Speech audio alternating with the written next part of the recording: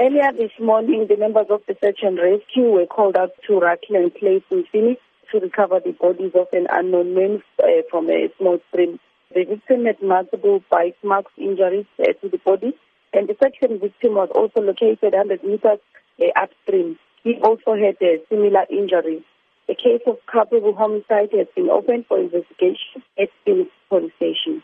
We know that this road is in fact near an alleged drug den. There's already comments going on social media that there needs to be better police enforcement in terms of the activities there. How do you respond to that? Yes, the police are doing the constant patrols in the area to make sure that they catch any criminal activities in the area.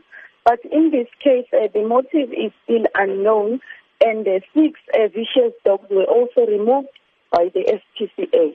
And whose property were these dogs on?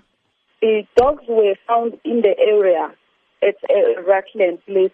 It's still being investigated who is the owner of these dogs, because the victims that were recovered were also found with bite marks. So it's still unknown. It's still being investigated what the bite marks are for, which animals are these bite marks for. Have the family members of these 2 victims been notified? No, the families have not yet been identified, but the investigations are still continuing. If there are any community members who may have heard or noticed anything suspicious, how can they bring this information to the police?